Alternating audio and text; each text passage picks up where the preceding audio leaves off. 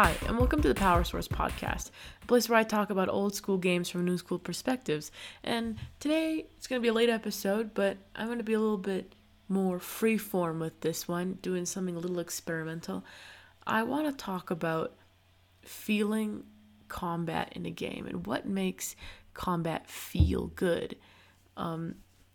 So there's a lot of aspects that go into combat, designing combat, that being the weapons used, the way you have to use your weapons, that be with clicking with the mouth or clicking with the mouse, or using the keyboard or a number pad, the sound effects, and the graphics. There's a couple, there's more elements probably somebody else could think of, but that's what I'm thinking of right now. So, let's dive a little bit into those. So, as for what weapons, I think it's really important. Oh, another aspect is dealing damage and how much damage something does. So, as for what weapons to choose, here's what I find important. It's depending on what kind of game you're making and what kind of game you're playing, the combat style will change. If you're playing a first-person shooter, having guns and things that you aim with are going to be key. And then depending on what kind of first-person shooter, is it focused on maybe sneaking around? Is it focused on a lot of brute action? Depending on that, you can choose a different array of weapons, from maybe a sniper for more of a stealthy approach, or a crossbow, or maybe some sort of a machine gun, or a very loud AK for a sort of a brute force, all violence gun show type of approach.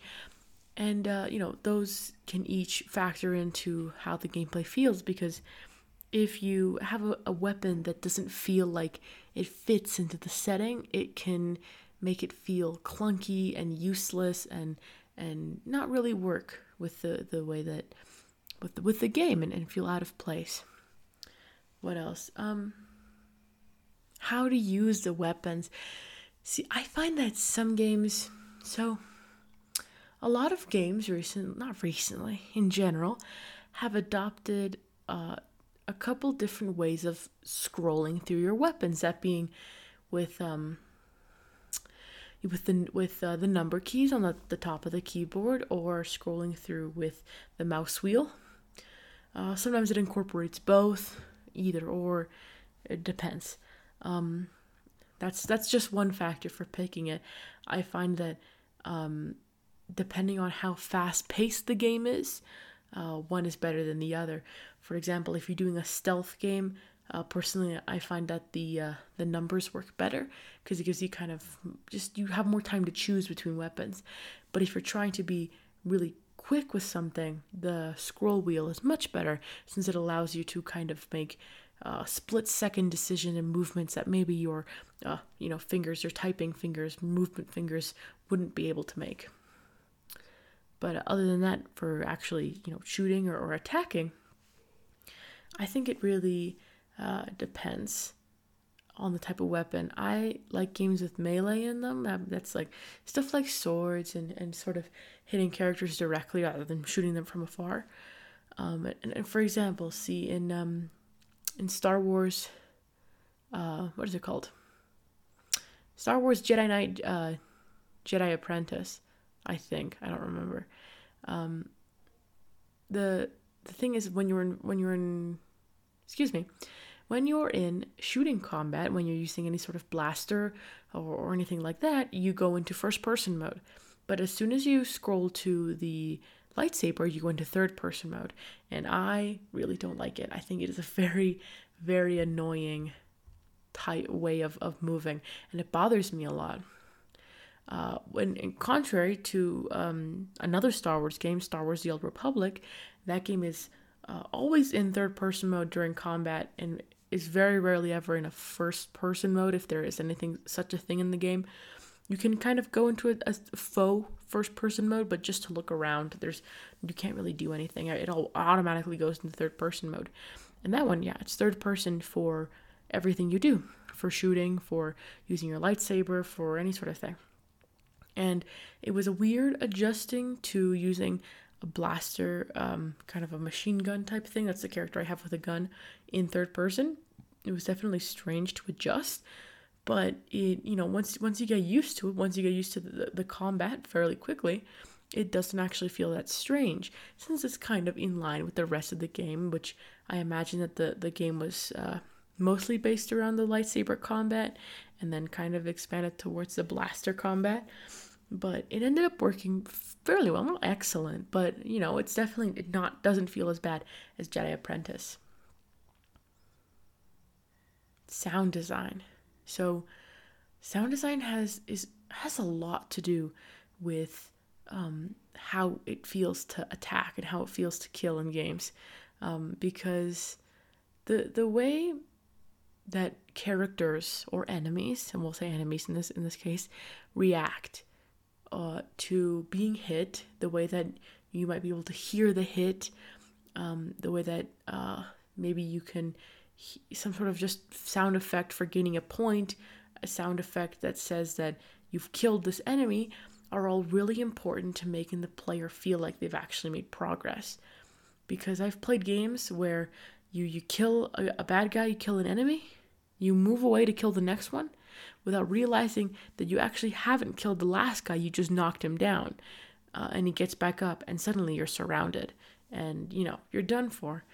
And so that can be really, really annoying. So it's really important for all these aspects for characters to make the necessary noises, and as well as having stuff like guns and weapons make the necessary noises, so that that you're actually doing something and not just pressing a button repeatedly. And I'm calling a lot on Star Wars: The Old Republic because that's the game I've been playing recently.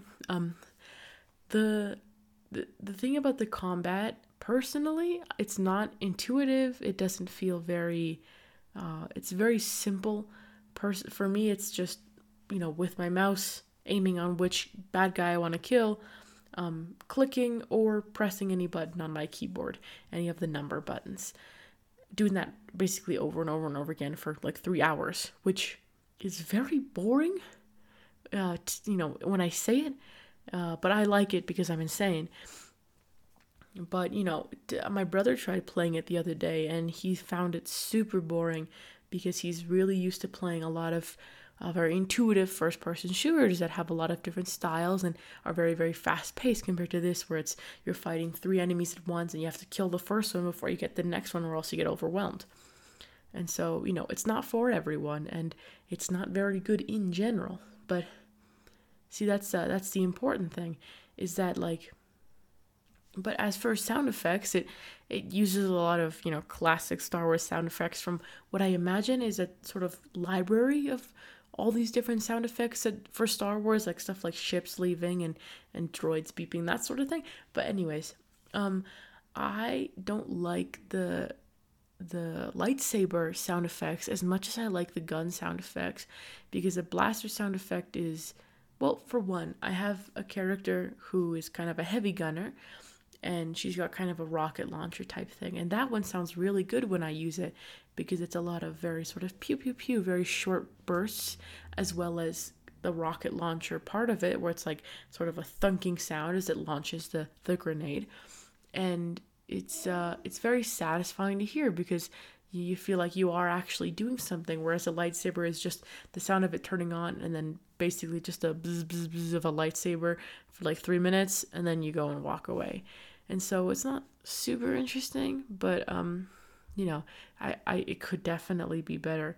Whereas, in comparison, I like Postal Brain Damage, which is a demo I played recently and did review on this podcast.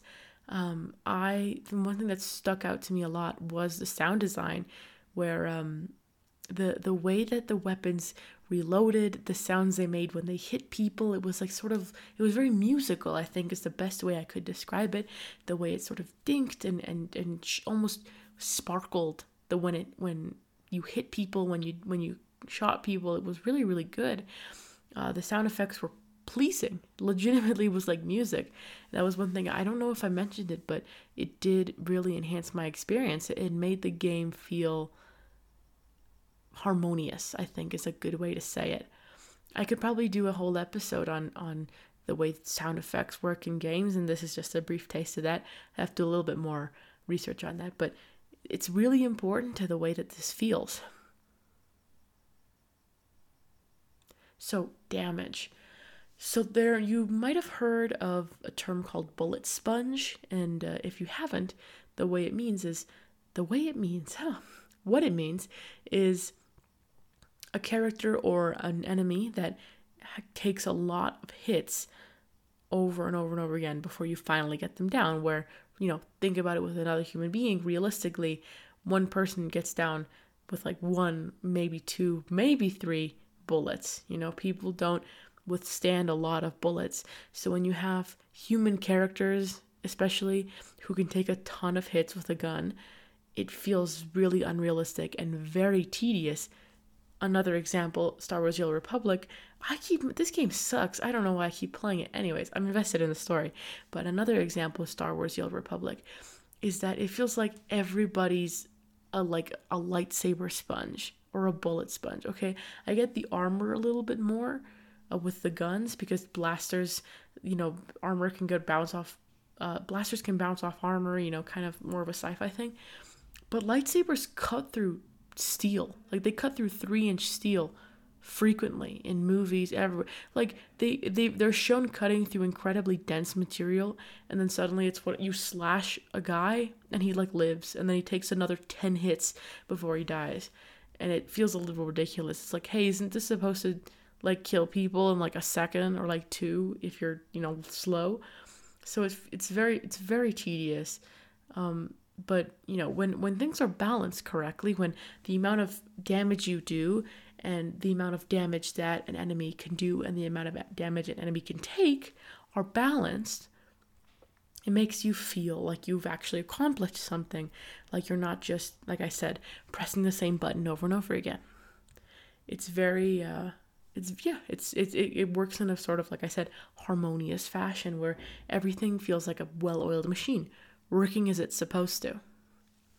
So as a closer, one thing that somebody just stepped in and my brother, who's been on the podcast, mentioned to me is animation, which I can't believe I skipped over. I'm very tired. Something I can't believe I skipped over is animation. When enemies react to damage. And this is a fairly new concept. It hasn't been around. It's been around for a while, not super long, and not all games do it.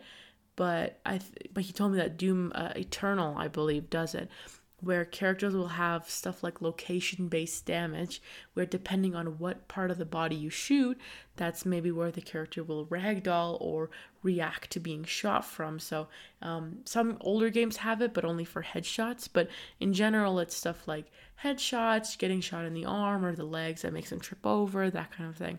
And it can be very satisfying because it doesn't just feel like I said, it doesn't just feel like you're just hitting a target, clicking a button. It feels like you're actually doing something in the game world, like having an effect on the world within that game. Other than ragdoll, which isn't exactly... Ragdoll means when a character becomes affected by physics within the game. So they will essentially go limp like a doll and just sort of have their limbs go all wiggly and have to do whatever they want. So they essentially get affected by the force of the bullet and then go limp, and then the momentum of the bullet moves them. It looks very cool. But actual animations, regardless of if they are location-based damage, having a variety of different animations for characters dying, characters taking damage, like I said, it can enhance your experience a ton. So in general, to close up here, there's a lot of factors that can affect how dealing damage makes a player feel good in a game. And though I'm not a game developer, I like to analyze these aspects of gaming so that, I can compare them to other games I've played. And I like to think that as I go on, as I try to experiment more with the different games I'm playing, I'll be able to have a broader experience and a broader collection of different violence mechanics and different mechanics in general. Thank you so much. This is Max signing off.